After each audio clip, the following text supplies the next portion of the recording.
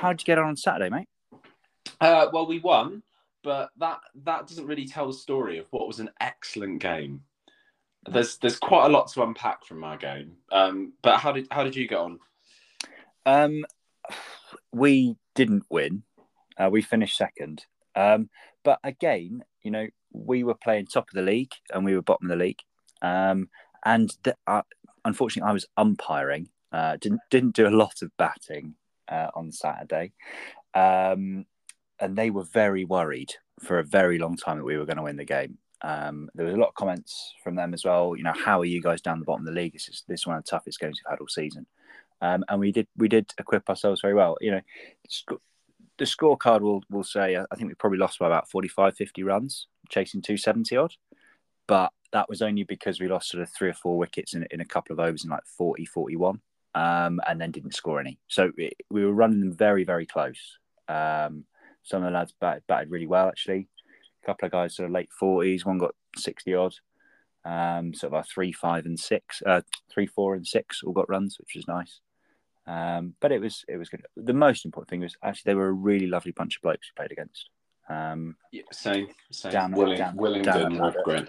Down at Laddock, not played there. As I said, I played there sort of once a very long time ago. I don't remember anything about it. The ground's a lot smaller than I remember, so I think I must have been a child when I played down there. But yeah, they had a couple of guys batted really well. One got 90 odd, 94, and then he was trying to hit the ball out the ground to get his ton and got bowled, which is a shame. Was it one of the blokes who got a ton last weekend? It was one of those guys that's got quite a lot of runs for them already. Yeah, so he must be really good then. Yeah, he was pretty decent. And their number 3 also sort of seemed a bit... he got very lucky to start with the ball, actually. He sort of blocked the ball between bat and pad, rolled back onto his stumps. The bells didn't come off. Like the only time the bells didn't come off all day, because there was about a 45-mile-an-hour wind rushing across the ground. But then he sort of got into his stride and he batted really well. He got 80 odd. But he's also got a lot of runs as well this season. If we got them earlier, it would have been interesting to look at some of the other batting they had. We ended up getting them 4 down, I think. So maybe a game could have been slightly different. But yeah, most important thing, I had actually quite a nice time with those guys. Even when I was umpiring out in the field, when they were batting, there's a lot of it was all very friendly chat, very self-deprecating friendly chat, which I always enjoy. So we won't talk too much about our result, but tell me about yours and tell me about the fact that you saw one of my favourite ever cricketers. So I turned up to the ground, walked 10 minutes to the ground, which was lovely. I love doing that. Turned up on time, which is always a bonus for me. Very rare for you. Very, very rare. Very rare. And the first team game had started on the lower ground. And St. Lawrence, I think they were playing. I'm not 100% sure.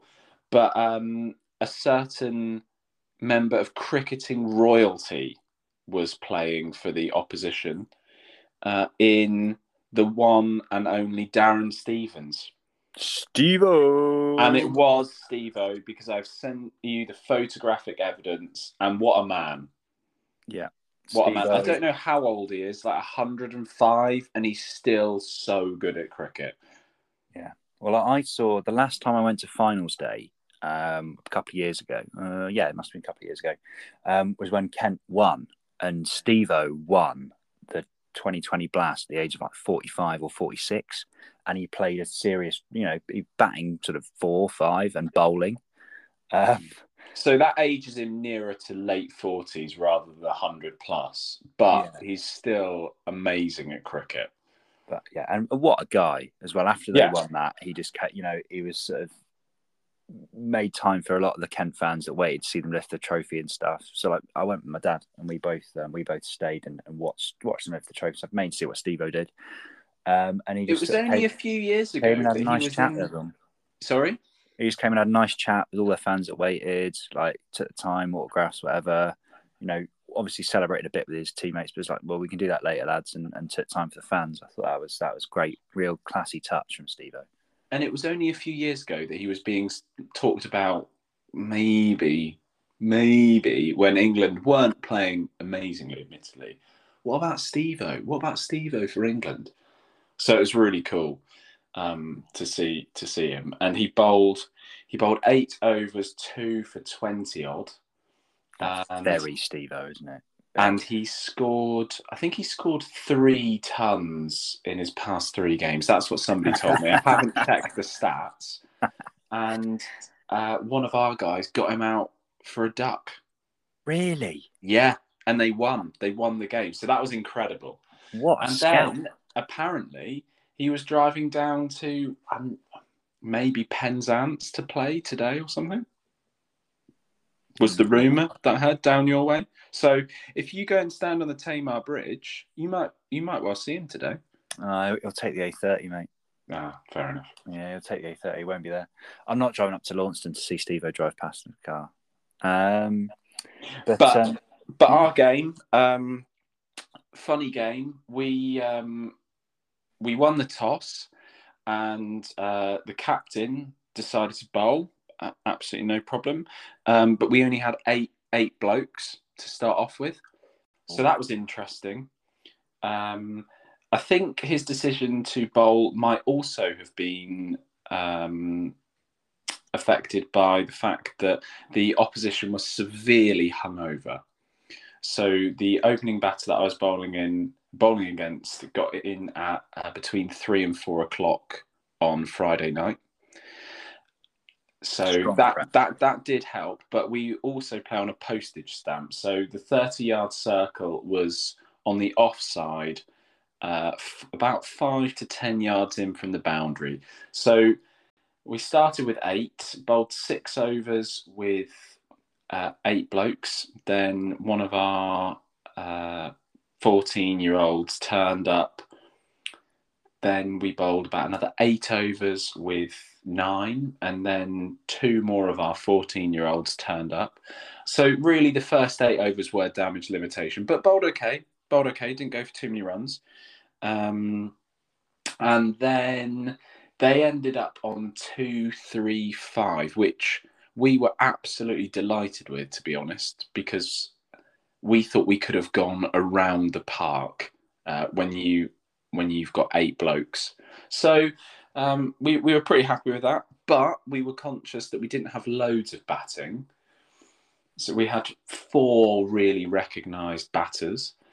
And then we chased it. One bloke got a great 80. Everybody who batted made some contributions. It was awesome. And we won it with 2 overs to spare. It was quite touch and go. And then we had a young lad come in who held his nerve really well towards the end. Yeah, it was great. And also Willingdon, who we played against, were a really nice bunch. So it was a really enjoyable game of cricket, actually. Willingdon. I see you're playing Wadhurst. It begins with a W. I think I played Wadhurst. I think one of our teams recently played against Wadhurst, but I think it was Willingdon last year. And it was quite funny because this game last year, I can't remember if I've mentioned it, but we got a time penalty for. And they came off the pitch and they said, "Oh, is there any way we can try and win this game again this year?" They were a good bunch. They were a good bunch. It was good fun. So yeah, we were delighted, and then stayed and had a few beers in the club afterwards, and then walked home. It was fantastic, really great day. But 3 out of our 4 teams won yesterday, so that was really good as well. Very good, mate. Yeah, I think I neglected to say that our second team won again yesterday. Very good performance from them from all accounts. Good batting. I think they chased they chased it pretty comfortably. I think they chased about 180 or so. But yeah, it seemed pretty serene. So yeah, they continue to top the table. So very good start to the season from them. You'll appreciate something that happened in our game yesterday. So I thought I bowled okay, hit generally good line and length. Then somebody came on at the other end, bowled a half tracker, got a wicket. Yeah. And then even more to your liking, a spinner came on after I bowled 8 straight through. Spinner came on to replace me. To be fair, spinner bowled really good areas, but took 3 wickets, which is right out of the playbook of whenever we play together, which is I come off sweating profusely and I'm knackered and maybe burgle a wicket or 2, if that.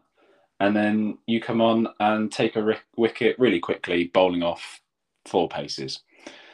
And usually with a full toss. Yeah. My full toss didn't come off yesterday. I will temper. Did it come off the bat? It did come off the bat. It got dropped at mid-on. It was a very hard chance, but it was dropped at mid-on. And then, unfortunately, I bowled a couple more, which went past mid-on for 4. But I found it very tough. I don't know if you find it tough in the wind. I mean, I think it's probably, I'd actually prefer to play in the rain than in the wind, because batting wise, especially how strong the wind was yesterday, you're sort of almost fighting to stay still, especially with the pitch on a bit of a slope as well. And bowling wise, you sort of, especially as an off spinner, trying to give it a bit of air, but you don't want to give it too much. It's just going to stop and it's going to send you. Sounds like you were playing cricket at the Mount Everest base camp. It was strong wind yesterday. I mean, I think the average wind was something like 25, and there was a gust of something like 40. Gusty. And it's on top of the hill, this ground, Laddock. So it was really hard. I mean, everybody was struggling. But altitude sickness. I mean, the hill is probably about 150 meters above sea level. But it was quite exposed, and it'd be lovely on a really nice hot summer's day. It would be gorgeous. But it was just this wind made it a bit tough. So just found it a bit tough to sort of get the length right to start with. But as everybody said to me, I usually take wickets in my full tosses. The balls that pitch tend to not do anything.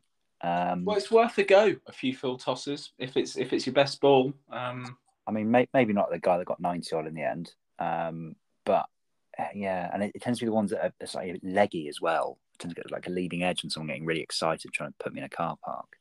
I'm hoping to come and play with you no, that sounds weird.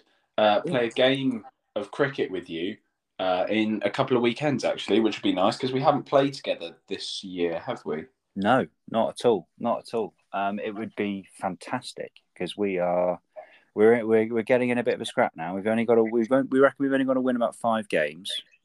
That's 4 more than you've won. We reckon 5 more. But the way we're performing, it is. I mean, the scorecards aren't showing fine margins, but it's scorecards don't show drop catches and missed runouts and things like that. So we're not far away, and we're playing bottom of the league. Well, the other team down at the bottom with us, just.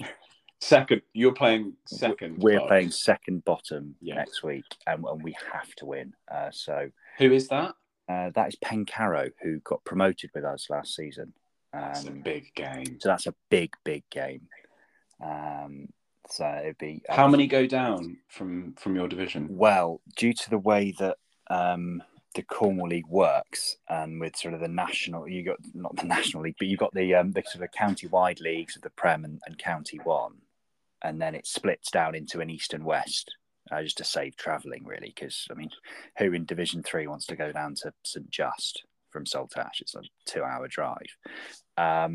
So, because of the way it looks that the County 1 teams are going to come down, seem to all be from the east, we're looking at 3 teams getting relegated from our league. So we've got to finish 4th from bottom to survive. Which looks like a tough ask, but I think 5 wins. Looking at who else is around us, looking at some of the other teams that are looking a bit weaker as well, like us. There'll be 4 or 5 in the mix, and as long as we can finish up to the top 2 of those, we'll be okay. So one of the divisions that I played in last year, 4 went down. So 4 went down, and I think 2 went up. So only fewer teams stayed in that division than left the division. Wow. Yeah, brutal. That's tough. That's a bit like playing football in the Championship. That's tough. You want to talk about Mitchell Starc's catch, don't you? It was not a catch.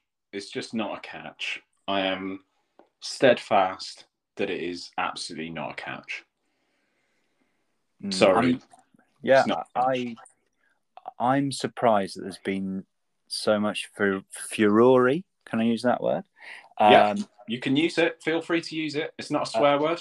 I think it's quite apt as well for Glenn McGrath's reaction to it. Yeah. Um, It basically seems to be that Glenn McGrath is really annoyed about it, and everybody else thinks it's a drop. well, I'm not going to say it's a drop, but what I'm surprised about is how much how much sort of mileage it's got already. When Steve Smith definitely grounded the ball when he caught, in inverted commas, Root. Absolutely. In the first innings, because if you look, I mean, that should have had a lot more looking at, because his finger's quite clearly on the side of the ball and he's not got control of it, and the ground sort of controls it for him, and then he juggles it in his chest. I would have said that was less of a catch, because Stark's clearly caught the ball and then he's grasped it. The putting it down on the floor didn't help him catch it. He'd already caught it. So I sort of get the Aussie perspective on this. But Marshy, have you read the law? Yeah, well, so this is the thing. I've had a little look at that, and yeah, I agree. And what Stark should have done, and what he probably would do 9 times out of 10, is catch it and then sort of upturn his wrist so the ball's under his wrist when he slides along the floor. Yeah, I mean, or put a roll in, a commando roll, or I mean, what Stark should have done, which is generally known by cricketers when attempting to take a catch, is not put the ball on the turf. Yeah, not sort of skid it on as well. A bit of ball tampering as well, do you think? Possibly, maybe there was some sandpaper in that region of the outfield. Well, it certainly gave it a good scrape as well. So I think maybe let's see. Maybe there could be a theme to this Australian thing of putting the ball on the floor when you catch it. Because my argument with this is, you see those catches where somebody's diving forward. I've never ever attempted or taken one like this, obviously, because I'm not very good at fielding. Although I did take 2 catches yesterday, where they catch it and they're diving forward and their elbows or their body hits the ground. So they've got it in their hands and then it pops out after their elbows hit the floor. I don't think there's a massive difference between that being considered a drop and Stark's drop yesterday, because he's still sliding. He's not in control of his body. He's not stationary. So that's what the law says, doesn't it? It says that you have to have control of the ball and your body for the catch to be completed. So I don't really see that much difference between those two, other than Glenn's an Aussie and we're Poms. So maybe, again, we need to look to speak to our Aussie correspondent, Jake the Snake, about this and get his views on it. Yeah, well, I think he's obviously going to say it was a catch. And I think it was a good catch, and he took the ball. But yeah, so that's the law. We need to stop calling it a catch. So is it was the law? A drop. Okay, every time the word catch is used, it's used in inverted commas, should we say? Catch. Stress the A. Catch. So what they're saying is that he's used the ball to control his body. Is that what they're saying? I think so. He hasn't completed the catch because his body is still moving. So I think if he'd have stopped moving, was on his knees, and then got up by putting the ball on the floor, I think that's obviously a catch, because he's completed his catch. He's in control of his body. But because he was still sliding and he had to put the ball on the floor with a slide, or no. Rather, he chose to put the ball on the floor with the slide. You might be sensing a slightly anti-Stark tone from me this morning, which is probably because the Ashes are on the line, and I have a feeling that if we lose this match, we're going to struggle to come back. So I just don't think it was a catch. If that happened on a Saturday, I think you'd struggle to claim it as a catch. Yeah, I mean, I'm sensing a lot of anti-Stark there. I would say I think it was probably a bit of a brain fade. I think that's one thing it's okay to say. Took the catch, didn't really think about what am I going to do immediately afterwards. Was yes, we've realistically won the Ashes with me taking this. and then sort of just. Yeah, I don't know. I would agree. He chose to go that way up. He could definitely have put his wrist under the ball and slid that way. Might hurt. Or just used his other hand, or kept his hand in the air with the ball. Yeah. I think there's a lot of I certainly always try if it's a forward diving catch and everything, you always try and lift the ball up in your elbow. Sort of, crook your elbow a bit and use your elbows to slide and keep the ball as high as possible. But that's because we obviously play at a much lower standard than requires TV umpiring. I'll tell you what I try to do when I'm taking a catch, Marshy. Get out of the way. If there's nobody else in the vicinity and I'm trying to take a catch, it's not throw the ball on the turf. Yeah, I wouldn't. I've not got much sympathy for this, I'm afraid, because Glenn McGrath said yesterday on TMS something to the effect of, if that's not a catch, then we need to go back and look at every other catch in history. Yeah, he's just saying that for a fact, isn't he? I think. Sorry, Glenn. I think we're gonna have to agree to disagree. And obviously, his opinion carries far more weight because he is one of the greats of the game, and I play in Div 10. Div 10. Well, one of the team plays in Div 10. Yesterday, I was in Div 6.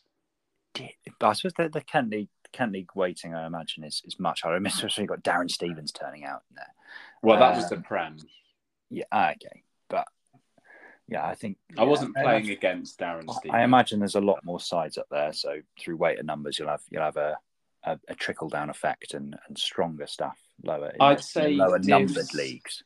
Yeah, so Div 6 is similar to Div 2 or 3 down in Cornwall, I think.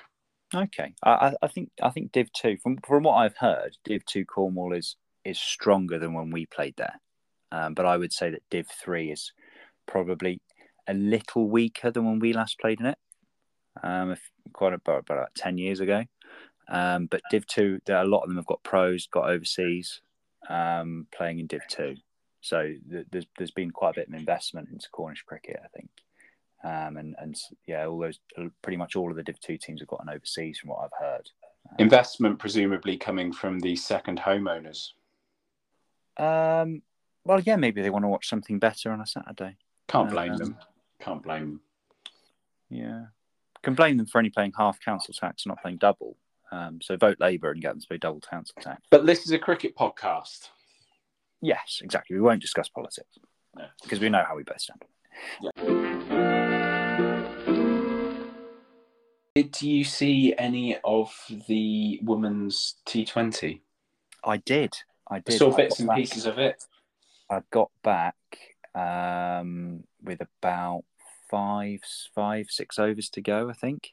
It's a great game. And watched that. It was great. I thought they had it. I really did. I was a bit worried. And then once they got Ash Gardner out,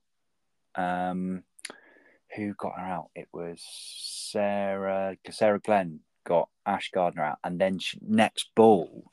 she was on a hat-trick, wasn't she? Yeah, she got 2 in 2. And that seemed to really turn the game. And then when they got the next wicket, that third one that I saw, I thought, I've got this. And that was a real shame. I mean, Australia seemed to always be in control of the rate, but I thought they'd done them, yeah. But shout out to England women who have they seem to have massively closed the gap on Australia since the last series. Because the Australian women's team, I think they describe it as the winningest, I don't even know how that's become a word, but the winningest team. And England are probably the second best women's team in the world, so they always seem to come up a bit short against the Aussies. But we've definitely had them worried throughout the series. So they've massively closed the gap on them, which is awesome to see. I think so. I think the other women's teams out there, I think South Africa, I don't know how they're going to do it without Van Neerkerk. I'm not going to discuss the the reasons why Dani van Niekerk's been dropped by South Africa, and whether that's right or wrong. We're not getting into hot water on that. Do you have to pass a fitness test for a game on Saturday? Presumably not. How many pints did you have last night? I remember one and there game. is no wrong answer because we've only got 11, so it doesn't matter.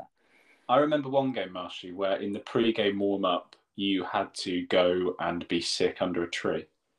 Yes, that was, of course, Countess Weir. Yes. Who've got airtime again, second time. What a club. What a club and what memories. Back to England women. Out of interest, as we close on it, have you got a favourite? I think I know who your favourite England women's player is. Well, what are you going to say, Danny Wyatt? Yeah. I love the way that Danny Wyatt bats. I think she's terrific. She's awesome. And I love that she's finally been able to play a test. And do really well. They haven't played a test already. Or she hasn't played a test already. But I'm so stoked for her that she's played all this time and has finally been able to kind of complete the set and play a test. And she got 50 in her first test innings. Amazing. You know, she's great. But I think I think Sophie Eccleston is. I know it's quite obvious, but she's great chat as well. I follow them on England Women on Instagram and stuff, and Sophie Eccleston's got great content. She's so funny, and she's brilliant. I mean, so we went good to actually on the way back from finals day a couple of years ago when I was saying about watching Steve-O win. We went to England Women against New Zealand at Worcester. Oh, and what a lovely, lovely county ground Worcester is, by the way. When it's above water. Yeah, when it's not flooded, it's gorgeous. It's gorgeous little ground. And it's really, because it's not got that many high stands, it's got sort of a Premier Inn that you can watch it from. But then the stands are quite low, so it's a really nice feel to it. But yeah, Sophie Eccleston played in that game and she was absolutely brilliant. And yeah, I think so. I like Amy Jones as well. I think she's a brilliant keeper. You know, she took a superb catch yesterday. I think it was to get rid of Ash Gardner actually, and yeah, she had a good stump in. She's a really, really. But again, I like a lot of her noise from behind the stumps. So yeah, and that was a really superb game that we went to up at Worcester. And there was the best thing was the engagement. It was really good to see sort of lots of young girls, you know, sort of really, really engrossed in the cricket, and how the England players were sort of so accessible around the ground when they were fielding, taking the time to, you know, have a little ongoing conversation with the girls that were sort of badgering them for autographs and stuff, doing all the autographs, everything like that you used to get at sort of the county games. But it was happening in international, and it was a brilliant advert for the game. I want to play the game with Heather Knight. Yeah. Again, our cricketing careers diverged after that point. Yeah. I want to play against Anya Shrubsole. Oh wow. Yeah, when she bowled a lot of bumpers at me. We were playing, I think we must have been under 13s, maybe under 14s. And Anya was playing for Somerset. I was playing for Cornwall. Did she still hoop it in even then? She was pretty sharp, mate. I mean, we were about 13. And I think Anya must have been 15 because the rule at the time, I don't know if it's still the case, was that they could play down. Girls are allowed to play 2 years below. Yeah. And she was pretty sharp. She bowled me a couple of genuine bumpers. And yeah, but she took a lot of wickets. I remember, you know, going up to the English Counties Festival and stuff up in Taunton, and she would always take a lot of wickets. She was quality. You could see from then that she was going to go far in the game. Because something I want to introduce you to that I think you've not quite. I've not really explained it very well to you. I don't understand it. So listeners, I'm with you. I was sort of driving along the other day. I was driving back over Tamar Bridge, driving back home, and I just had this image of Graeme Swann working at Phones for You.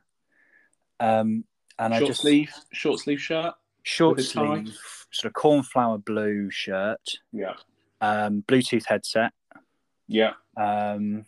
sort of black trousers with a big sort of gold belt buckle, and really shiny like brown shoes. Are we talking like a 90s noughties used car salesman look? No. I think the classic phones for you sort of sales look. Sales rep, I think he's the manager. right? Yeah. So I had this vision of Swanee working managing a phones for you, and then I sort of thought how well suited other cricketers would be to working on a high street, and how they definitely should do that. Sack off any commentary gigs and just pick these positions up. So yeah, I'd like to start. You know, if it doesn't work, it doesn't work, and we won't revisit it. But I think the idea of a cricketer's high street is quite satisfying. So I'm going to take you down to phones for you. Yeah. I'm in phones for you now. You're I'm in phones for you. Hang on. Does phones for you even still exist? I don't think so. I think that's why it's fine to mention it by name. I Yeah. think it's gone. So we're going back to phones for you, and Swanee, you come in the door. Swanee's there, just closing up a sale. Just signed a bloke onto a 24-month contract for his Motorola V220. Yep. And then I think Swanee, obviously the boss, but he's got a couple of lads in there. I think, and now if you think people are more suited to this, please let me know. But I think Matt Parkinson works in there. I think Parky's got it as like a little job, weekend job, maybe during uni, something like that. But he's done well. He's been there 2 or 3 years. Swanee, I can imagine Parky would close a lot of deals. Tricky, isn't he? I think he's got the chat. Good talker. I agree with that. Good on the social. Swanee likes having him around the place. Yeah. What do you think? Do you think Parky's got a career in phone sales? I think he's probably not he probably doesn't toe the corporate line so much, like that cheeky leg spinner persona. Yeah, but Swanee likes the spinners, mate. Swanee doesn't play by the rule book. Yeah, there's not going to be any athletes, like thoroughbred quick bowlers working in phones for you. It's going to be mainly spinners, mystery spinners. Suleiman Ben could work in there as well. I mean, could I see Suleiman Ben in phones for you? I mean, maybe I could certainly see him behind a till. There's probably a couple of other lads in there, but I was watching him field a lot. Rayan Ahmed has been on the pitch for pretty much the whole game because of Ollie Pope's injury. And I think he's there on work experience. He would do very well. Yeah. Cheeky chappy. I think he would draw them in with a smile. Kind of. He's got love. He just looks like a really nice lad. Rope him in with a nice lad, and then let Swanee close, is what I think.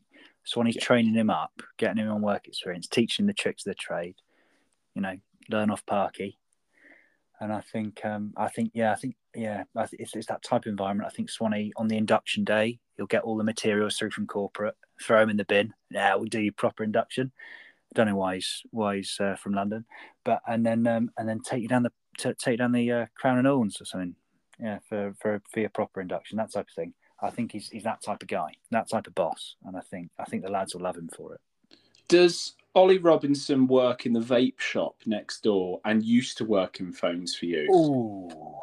Now, I wasn't going to go on to any other shops today, but I think I had Ollie Robinson down as doing something like working in JD Sports. Ooh. Yeah, I can see that. I don't think I'd have him in. I don't think he's in the vape shop. I think he maybe goes to the vape shop quite a bit on his break. Or a vape cafe, maybe. I don't know if they exist. I'm sure they do. I mean, we can get one on the high street. If they've got phones for you, they can have a vape cafe.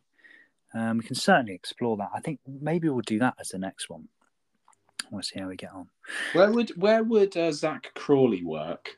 A vintage used car dealership? No, he'd be working in the investment bank, his dad. He wouldn't be on the high street.